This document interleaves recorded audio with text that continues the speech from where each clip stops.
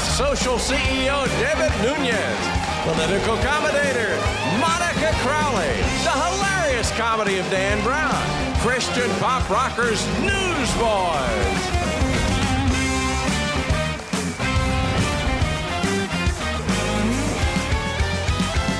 That's Trey Corley in the Music City Connection.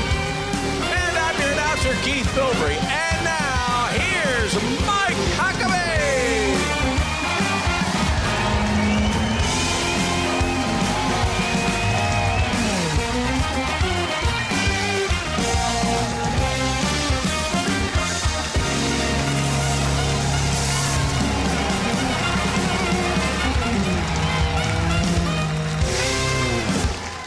Thank you, everyone. We are so excited to have you here.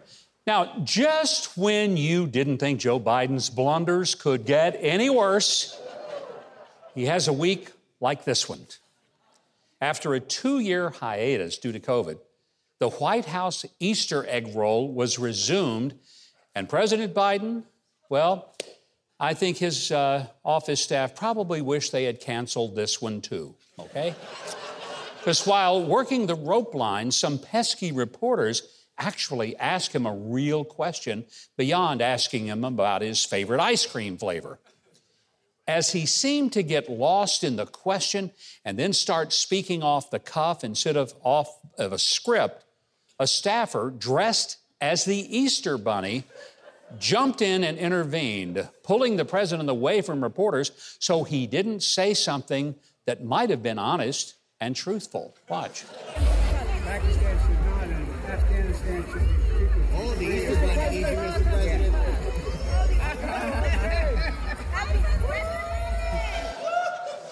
And like a good boy, he just walks off with the Easter Bunny. There he did. Now, reports are that when Jen Psaki leaves the White House to go to work for MSNBC, she's going to be replaced by a large cartoon figure because it's less conspicuous for the president to be hustled away from journalists by a bigger-than-life Easter Bunny than by an almost human-like staffer. That's why. And then there is the famous ghost handshake. Biden attempted to have this handshake after his speech that he gave in North Carolina. Now, he finished his speech and appears to have followed a cue from his teleprompter that told him, shake hands when he finished. One little problem. His cue to shake hands was there, but there was no one there. Now, a couple of days earlier, he had given a speech about ghost guns. It appears that he thought that meant that actual ghosts were getting guns, and he just wanted to pretend to shake the hand of the ghost. Watch. God bless you all.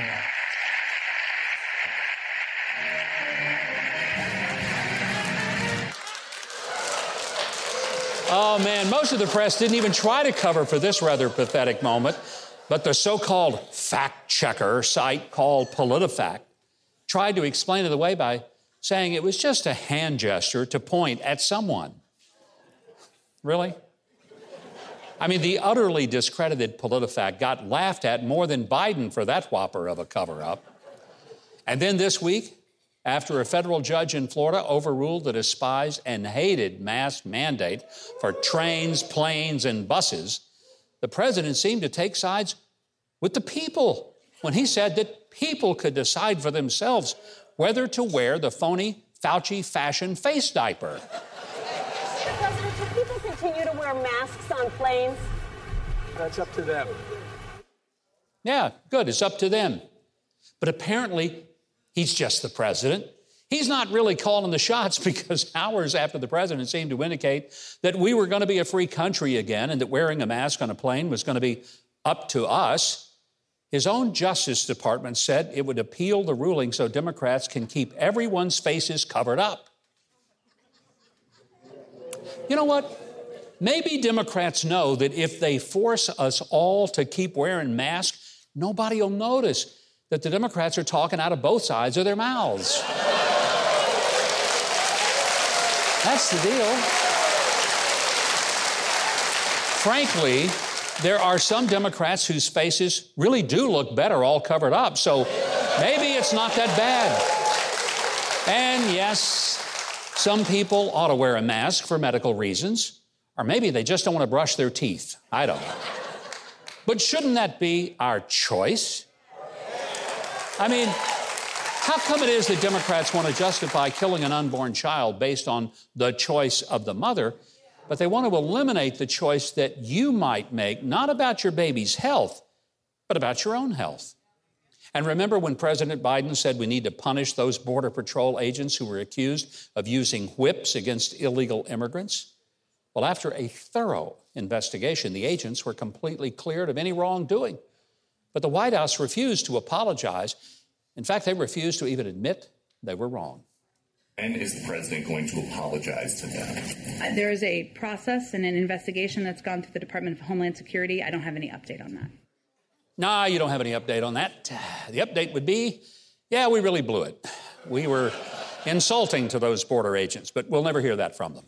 Now, look, I know you might think I'm just a bit tough on President Biden. But folks, not nearly as tough as I could be, okay? Look, I don't bungle his decisions and his declarations. I just try to make sure that you see why I think our country is in trouble with him in the driver's seat and why I encourage you to get out and vote this November.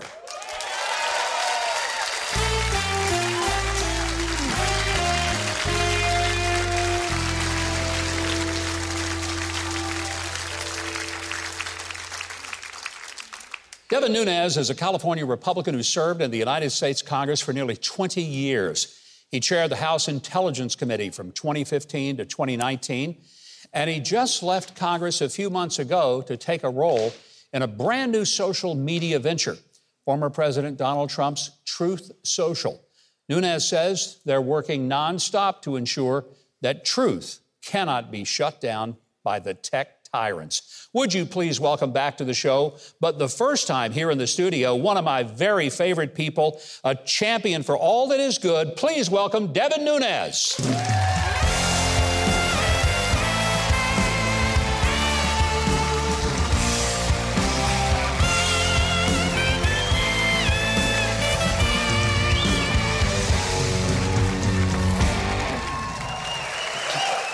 Did you have to pay these folks to come and be your fans tonight? Because you got a fan club out here. I kind of feel like this is old school Johnny Carson setup here. It's as much fun as that. And this is fabulous. This looks, I mean, I've done the obviously through Skype before, but this is amazing. It's a little better than Skype, isn't it? It is. It's great to be here in person in a free state. Yes, and we're so excited that you're here.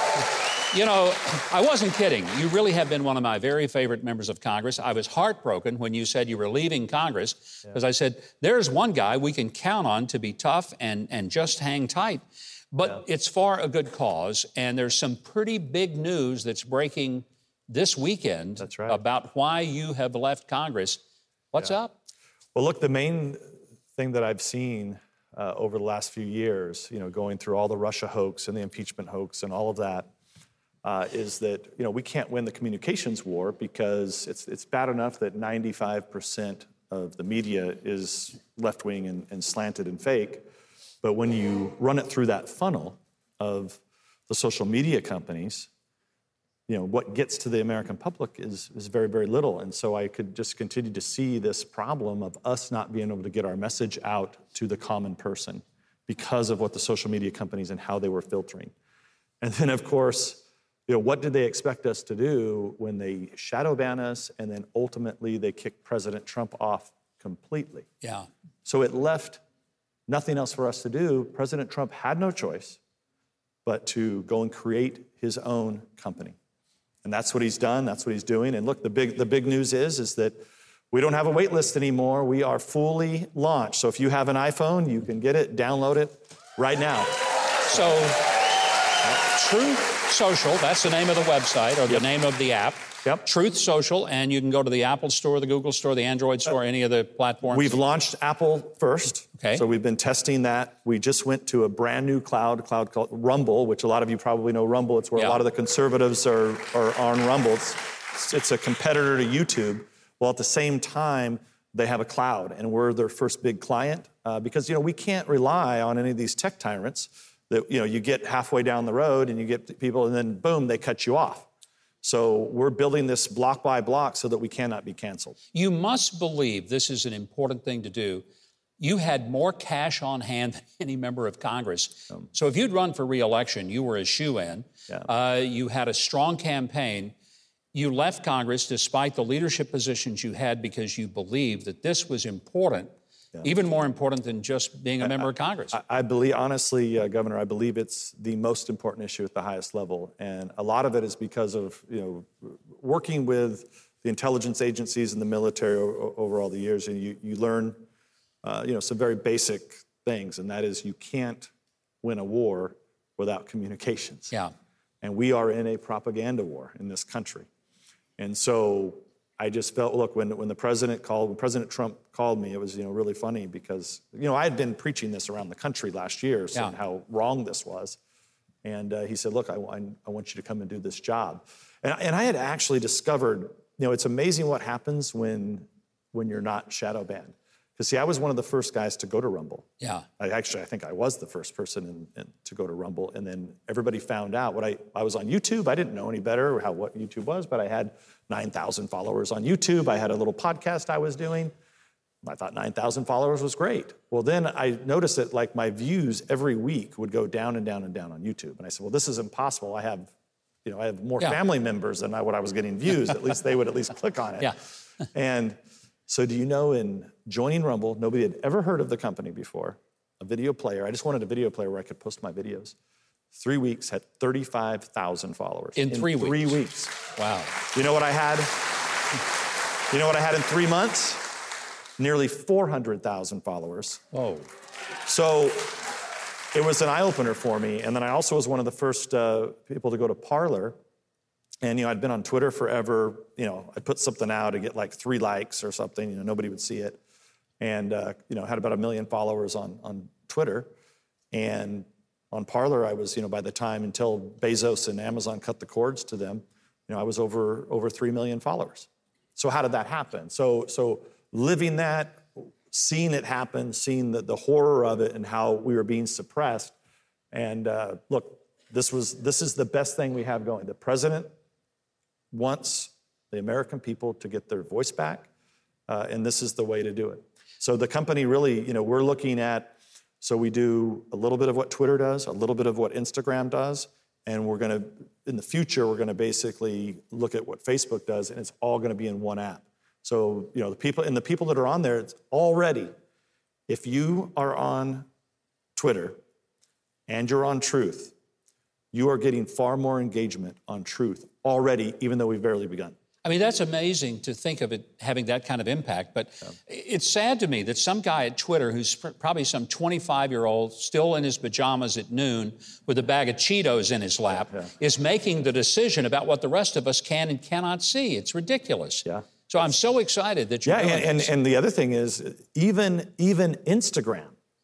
So there are people there are people on Instagram, they post a lot on Instagram, and they now have more followers, total followers on Truth than they have on Instagram. It's not explainable, and that's why it's so important that we open this internet back up, and that's what we're doing at Truth. Well, it is exposing what has been happening in social media. Right. Devin Nunes is staying with us right after the break. Do not go away. More with the former congressman and now the CEO of Truth Social. Right after this.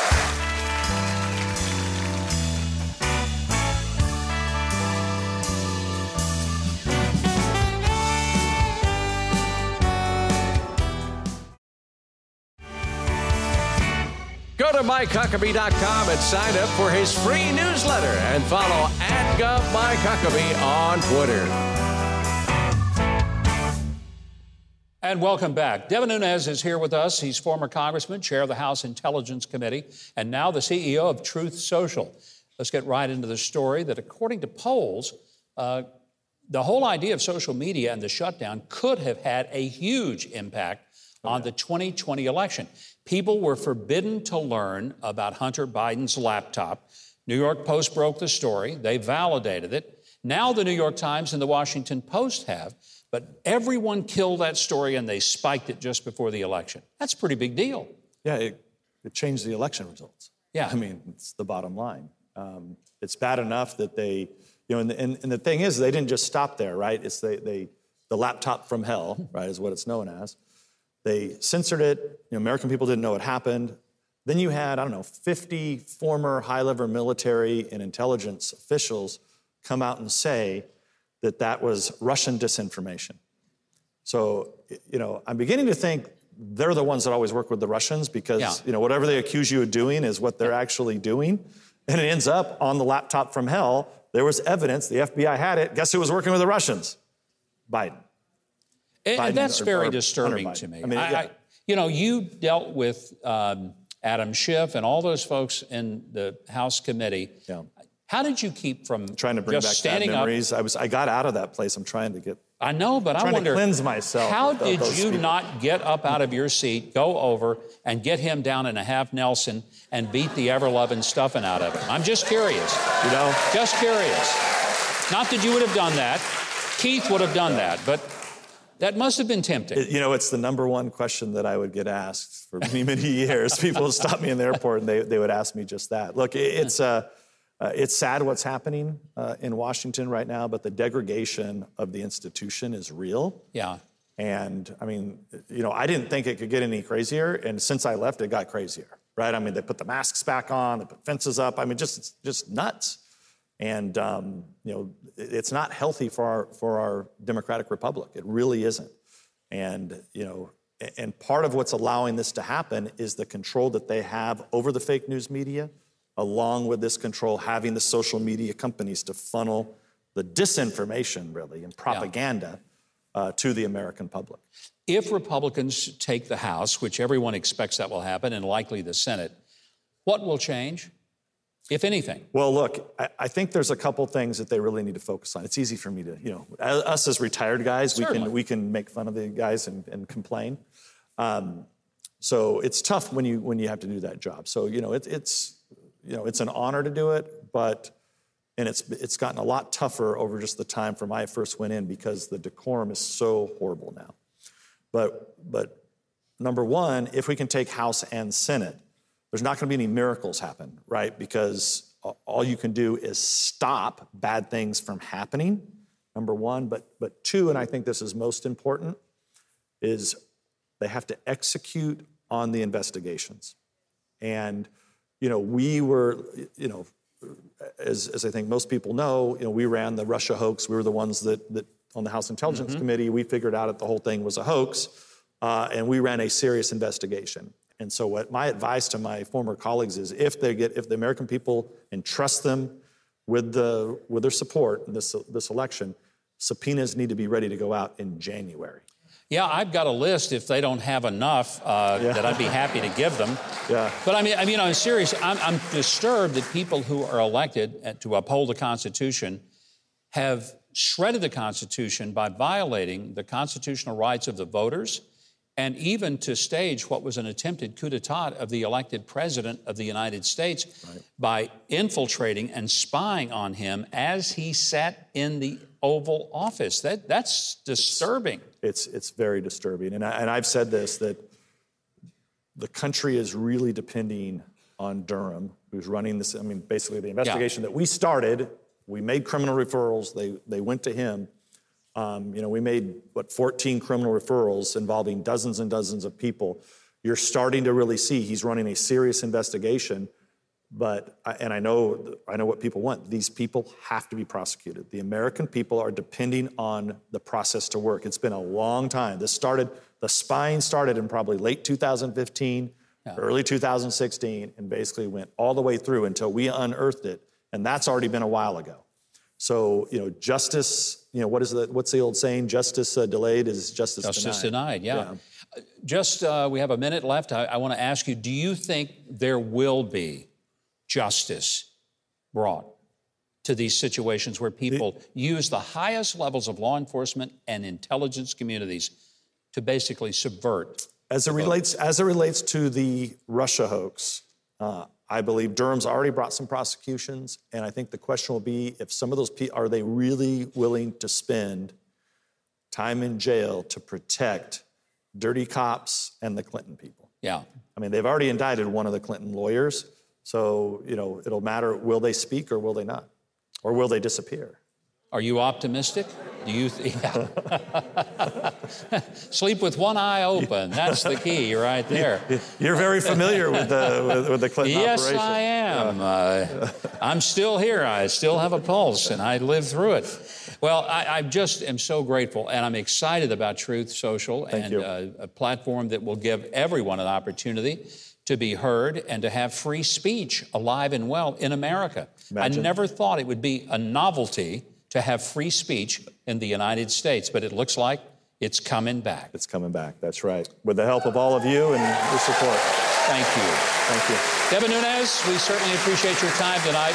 Now, for our audience, please check out Truth Social. You can find the app on your phone for Apple and, of course, later at Google platforms. Be sure to check out Huckabee.tv because we have links to everything that Devin Nunes is involved in.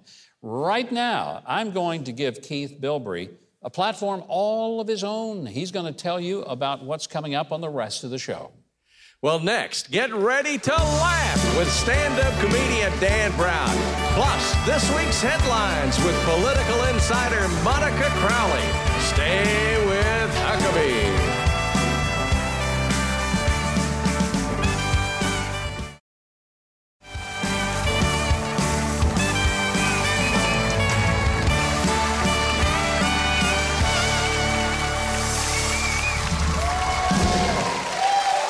Beatle tunes never get old. We can work it out. Great Beatle tune.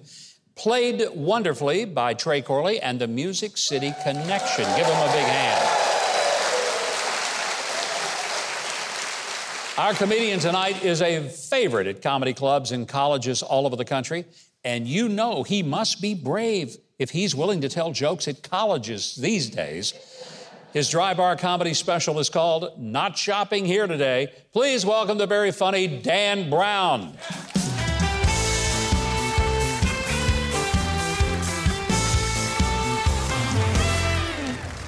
How's everybody doing? I am so excited to be here. I am so happy to be here. I'm just happy with my life in general. You guys are looking at somebody who's about to celebrate his 5-year wedding anniversary to the love of his life. Thank you, yeah.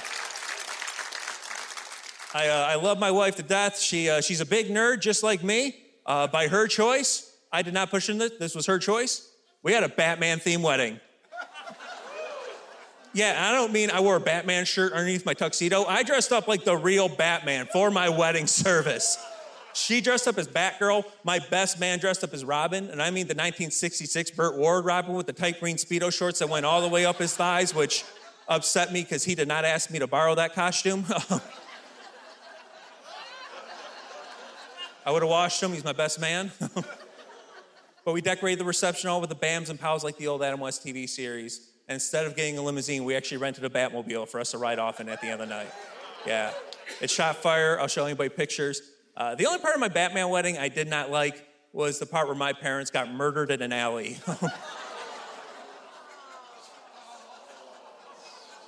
But it's what my wife wanted. It's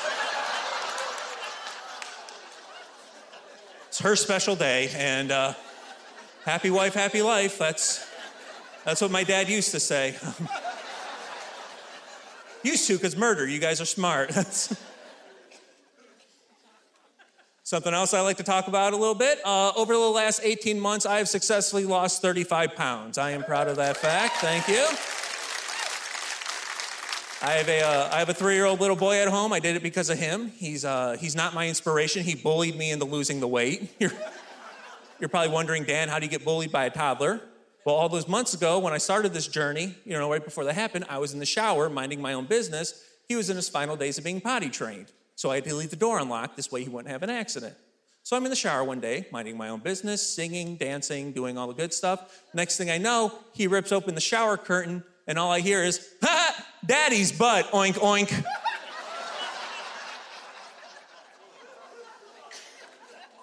So now I'm crying on the shower floor. My best friend just broke my heart. My wife's trying to negotiate with me to stand up. Nothing she's saying is helping. So she decides to walk over to the hot water thing, turn it completely off. It's ice cold. I'm like, "What is wrong with you?" She's like, "Well, I don't want to burn bacon."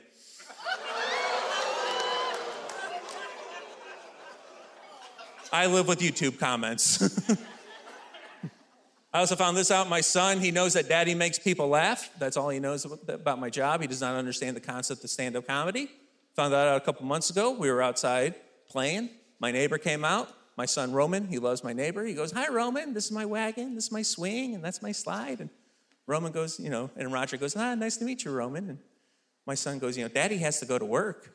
He goes, "Oh, yeah? Your daddy has to go to work?" He goes, "Yeah, daddy tickles people."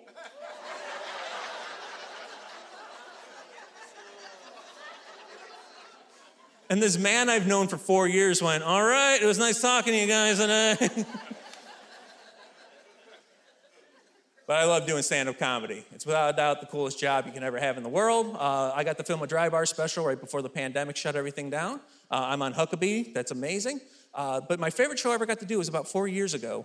I was asked to perform for the troops. And that was something that humbled me, and it was an honor, it was a privilege. And thank you so much. Yeah. You don't have to clap. It was only a Civil War reenactment.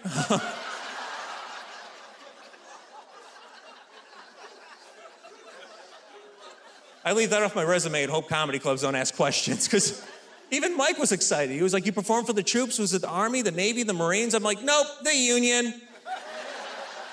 I opened up for Abraham Lincoln. He paid in cash. It was all in fives, because he's on the 5. I don't talk politics. I don't talk politics in my set. It's just whatever. I don't like to talk about it. The one thing I do say is something I know everybody can agree on. It's been made legal in all 50 states as of 2 years ago.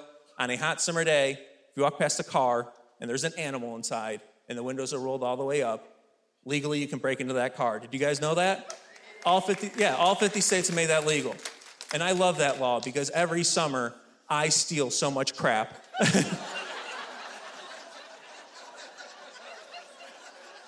And all I use is a brick and a stray cat.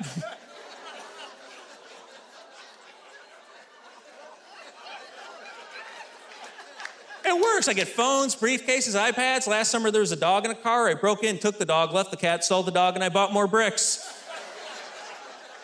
Oprah calls that reinvesting in your own business. I know. I read her book. Someone left it in the front seat.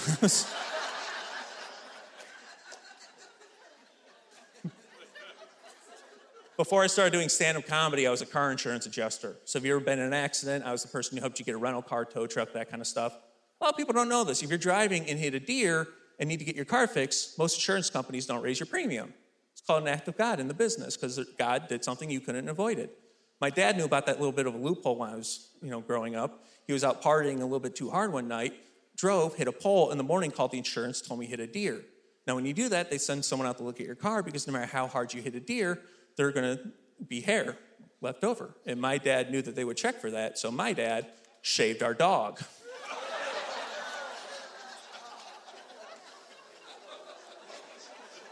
And Jake from State Farm knew my dad was lying. Like, "Mr. Brown, I've never seen a deer spotted like a Dalmatian before." Those deer-mation running around here. Thank you guys so much. My name is Dan Brown. You were amazing. That was great. Thank you, Dan. Thank you so much, sir. Great having you with us. Now, to see more of the comedy of Dan Brown, including his hilarious Dry Bar special, why don't you head over to Huckabee.tv. We've got all the links that you need for Dan Brown. Right now, Keith has all you need to know about the rest of the show. He's going to share it with you right this second. Next, political commentator Monica Crowley. Later, legendary musicians James Burton and Joe Chambers.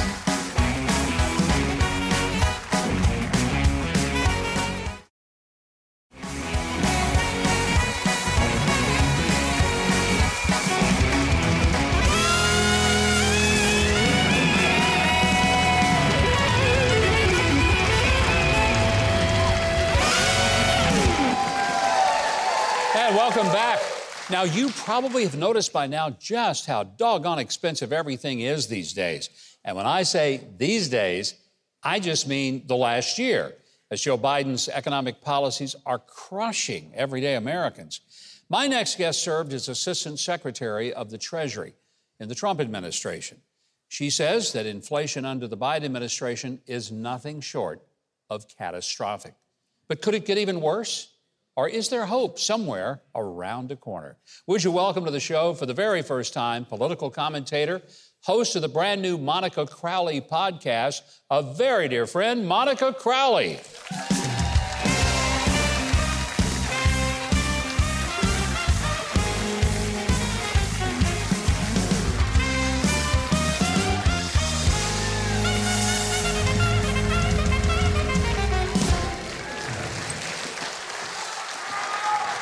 I can't think of anyone I'd rather talk to about the economy. You worked in the Treasury Department.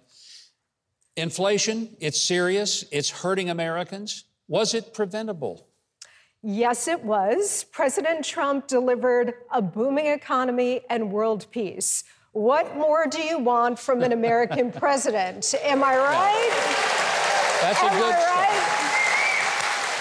And now here we are well into President Biden's term, and we've got a weakening economy, skyrocketing inflation, a labor crunch, and a supply chain crisis. So what a difference a president makes. This is a direct result of Joe Biden's catastrophic economic policies, as well as unified Democratic control in the Congress and a Federal Reserve that has pumped trillions of dollars down into the economy, creating this inflationary environment that's damaging every single American. Monica, I hear that, and yet Joe Biden, when he goes to the podium, he says, I've created more jobs than any other president. I've given the greatest level of GDP that we've ever had. So somewhere between what many of us are feeling with high prices of gas and groceries and what Joe Biden is saying, why isn't what he's saying working? Have you ever known Joe Biden to tell the truth, Governor? Well, you know, when you put it like that, maybe that's why your podcast started out as the #1 podcast in the country, first week. Thank you. It debuted very strong, and I'm so proud of it, so thank you for that. Look, Joe Biden has always been a hack. He continues to be a hack as president. And when he tells you that he is creating jobs, that's actually false. What is happening now is a restoration of jobs that were lost during the global pandemic when President Trump made the most difficult decision of his presidency, which was to shut down the U.S. economy. And originally it was supposed to be just for 2 weeks, as we all know, and it extended a lot longer than that. So this is still a job recovery operation. This is not job creation in any way, shape, or form. And in fact, the Biden administration's economic policies are putting a wet blanket, a damper over any kind of real dynamism that we should be seeing in the U.S. economy. Monica, we all are experiencing gasoline that's twice what it was before Joe Biden took office. We're seeing groceries that are up 20% across the board. Cost of housing is dramatically up. 15, 17% from a year ago. Are we headed toward a real recession? Well, I think it's going to get worse before it gets better. And I think it requires a change of leadership because we need a change of policy. And given that Democrats have unified control in Washington, at least until January 1st of next year, I think that the American people are going to have to withstand these rising prices for the period of time. The Federal Reserve has printed so much money, pushed it down into the system. They're well over a year too late in trying to mop up all of this money sloshing around in terms of raising interest rates and stopping their asset purchases and so on. But when you trace back literally to the moment, Governor, of the inflationary pressures that we're seeing, it was when Joe Biden signed into law the American Rescue Plan in March of 2021. The Democrats made the case that we needed trillions of dollars more to support the economy post-COVID. Actually, we did not. President Trump handed Joe Biden the fastest economic recovery from any crisis on record. Joe Biden and the Democrats decided we needed trillions more in spending, which was essentially social engineering, social justice spending, and nothing to do with COVID. And from the moment he signed that $2 trillion package into law, we started to see inflation begin to rise. Before we conclude, your podcast, I can see why people want to listen to it, because as you've just talked, I'm thinking, this is one of the smartest people I know. You always have been. I've always admired that in you. How can people get your podcast and listen to you each day or Well, each week. thank you so much. This is actually the show that I've wanted to do for a very long time. It's Monica Unleashed, Monica Unplugged, No Holds Barred. And it's called the Monica Crowley Podcast, which isn't particularly creative, but it does get to the point. It works. So please go to wherever you get your podcasts, whatever platform, Apple, Google, Spotify, Stitcher. Type in the Monica Crowley Podcast. It's there. I'm doing it 3 days a week, and we're having really important conversations, but we're also having a lot of fun with it, too. I can believe that with all my heart. Monica, what a delight to see you again, and thank you for coming and being with us. I want to say thanks for being here, and for all of our audience, please check out the Monica Crowley Podcast. You can get more of the insights like you've heard tonight. We have links for you. If you didn't catch it all, go to Huckabee.tv, a link to how to sign up for the Monica Crowley Podcast. Keith Bilbrey, he's got some insights. I'm not sure what they are, but we'll find out because we're going to turn it all over to him right now. And you're going to love it. Coming up, legendary musicians James Burton and Joe Chambers. Plus, rock and roll band Newsboys are coming up on Huckabee.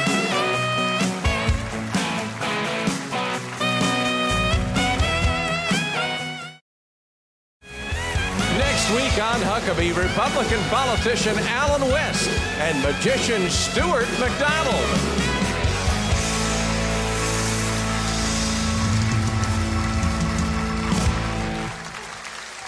And welcome back. As we come into the song by 38 Special, Caught Up in You, one of the great Southern rock songs and great Southern rock bands, my friend Jeff Carlisi was one of the co-writers of that song, and I love it. I don't know if you knew this or not, but April is the 35th annual International Guitar Month. And what better way to celebrate than to welcome the founder and CEO of the Musicians Hall of Fame and Museum right here in Nashville, Joe Chambers. And the man who has played with practically every star in music, the legendary guitarist on countless classics by Elvis, John Denver, and Ricky Nelson. Would you please welcome Rock and Roll Hall of Famer, one of the legends of the guitar, James Burton. Welcome, both of you.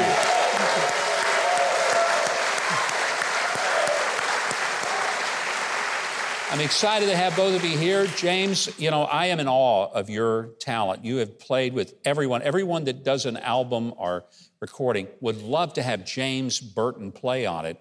But you just keep going. You've played, I mean, you couldn't tell us how many people you played with. Oh, it's unbelievable, really. I'm so honored, and it's a blessing from God, you know, to put me in the places, the right place with the right artists. When did you want to start playing the guitar?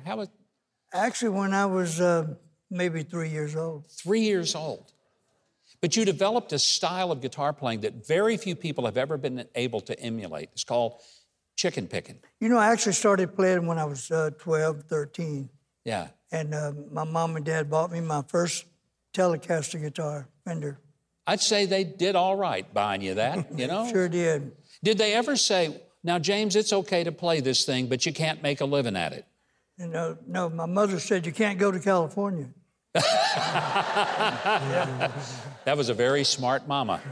Very, very wise mama. But when you started playing with Elvis Presley, I mean, we've all heard the Elvis albums where he turns in the middle of the instrumental and says, play it, James, that's you. I mean, it's got to be cool to think that Elvis Presley is turning to you to turn the song over to you. Well, when he says, play it, James, I got to do something. Joe, the Musicians Hall of Fame here in Nashville is honestly one of my very favorite places in the country. I tell people if they come to Nashville, lots of things to see and do, but if they don't come to the Musicians Hall of Fame, they will have missed one of the truly amazing places in this city, in this country. You tell the truth. It's the truth. We had a feature down there. You created that just out of your own desire, but why? I don't know. I just, you know, I'm a baby boomer in the perfect definition of it, born in 54. And I just feel like I grew up listening to James and Elvis. That was my first, I remember singing Hound Dog on my grandparents' front porch down in South Georgia. And I liked the attention, so I had a band from I was 14 on. And And then I came to Nashville in pursuit of a deal and ended up meeting my lifelong friend, Billy Sherrill, who was the president of CBS. He produced Tammy and George Jones and Charlie Rich, everybody. And so I flipped from rock and roll, wanting to be a rock star 120 pounds ago, to being a songwriter. So I wrote country songs for a while, and then I had my guitar shops. But while I was songwriting, that's when I learned about the studio musicians, people like James. James is inducted into the Musicians Hall of Fame, the very first induction. That makes sense. You've brought some guitars, and they're out here for a purpose. Tell us about the guitars that are on the front of the stage. Well, two of them James brought, which is what he was just talking about. The one, I think, the second one from the right was the one his parents bought him. He painted it red, but it was originally white. And if you see the back of it, you see he sanded the paint off of it, and then he quit. I think the first one, is that not your signature? My signature model. Signature model. And then next to it is the famous Paisley Telly that, and you really ought to tell him about what, he was scared to play that in front of Elvis because he thought it looked a little unmanly because of the Paisley look. Well, when we opened Las Vegas in '69, I played the one Mother and Dad bought me for the first 2 weeks. I was afraid to take the pink Paisley out because I was afraid what Elvis might say, something like. So when you finally brought it out, did he like it? He loved it. I mean, a guy that has about pink Cadillac, surely would like a pink guitar. I told him I'd trade it for a pink Cadillac. No, but he, we did 2 shows that night, and he saw the guitar, but he didn't say anything until later that night. He called me down to his dressing room, and he said, I noticed you're playing a different guitar tonight. And I said, I was a little nervous about bringing it out on stage. And he said, no, I love it. It looks great. Play it all you want. So, that's great. Now, you got one by B.B. King, then one by Johnny Cash, Tom Petty, and the one on the end. That's pretty cool. Jimi Hendrix. Jimi Hendrix. It blew my mind that you had a guitar that was played by Jimi Hendrix. All of these guys, phenomenal guitar players. But quite frankly, we're sitting here with the phenomenal guitar player of all time, James Burton. We're going to play some music with you. And Keith, while we get set up to play, why don't you tell us how we can learn more about Joe and the museum, as well as James Burton?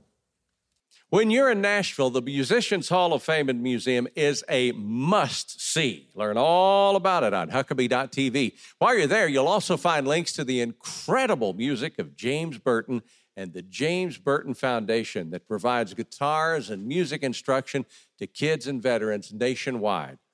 All right, James, take it away.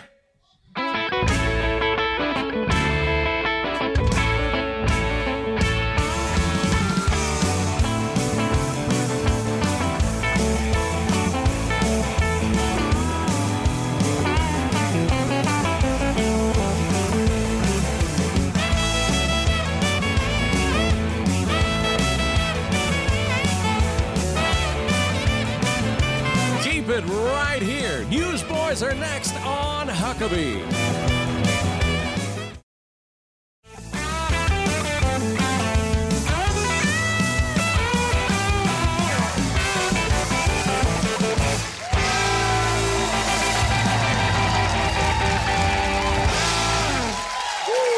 And welcome back. Christian music's multi-platinum selling group Newsboys are one of the genre's biggest successes. Mega hits like Born Again and God's Not Dead, one of the big hits they've had. Newsboys' latest album is titled Stand. Band members Michael Tate, Duncan Phillips, Jeff Frankenstein, and Jody Davis are here to tell us about it. Welcome, Newsboys. Great to have you. Thank you, Michael. You guys are very popular for the extraordinary energy that you bring to the stage. Nobody goes to sleep during Newsboys performances. If they do, they're sorry. No, they're dead. That's what they are, Michael. They're dead. That's true. At that point, they have no pulse, and they're carried out on a gurney, and we never see them again. Say less, say less. I want to talk about, you've had quite a run, and one of the fascinating things is it seems like the band is just moving forward, and the trajectory is upward, not downward. Yes. You've got a big European tour coming up this year. Tell us about it. Well, we're excited about it. Of course, we made the record Stand, and it came out October the 1st last year. Yeah. And we're on our way now. We've done the U.S. Tour with Danny Gokey and Mac Powell. And then we're on our way to Europe in May with a man named Franklin Graham. We love him. Some dates with him, yes.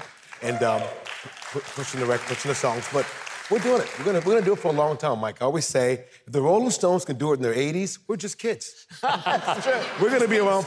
We're gonna be around for a long time. Are you saying there's hope for me? Oh, hey, on the bass for sure, baby. Yeah, absolutely. Let's talk about the album, Stand. It came out last October. Yes. But it has such powerful music. Man. You wrote it for, I guess, a whole new way of communicating, right? We had a lot of time off, unpredicted time off because of the pandemic.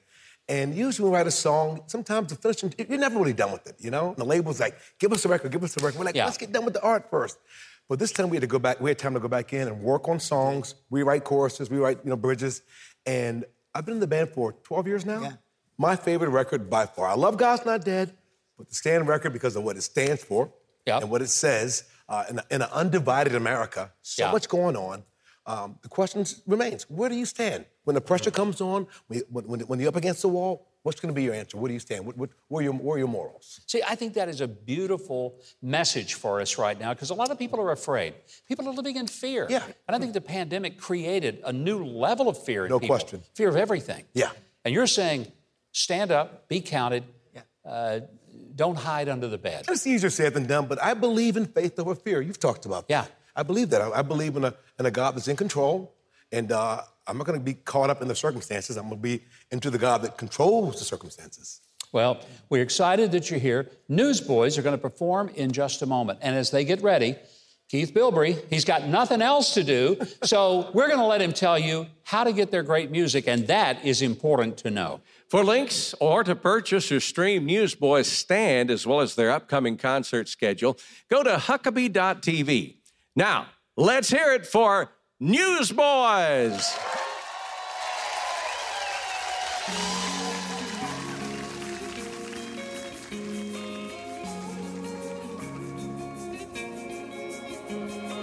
Who will I be when trouble comes calling for me? Will I live the way I believe when I'm backed up against the wall? What kind of heart do I have in my chest? Does it beat for my Savior or just for my flesh?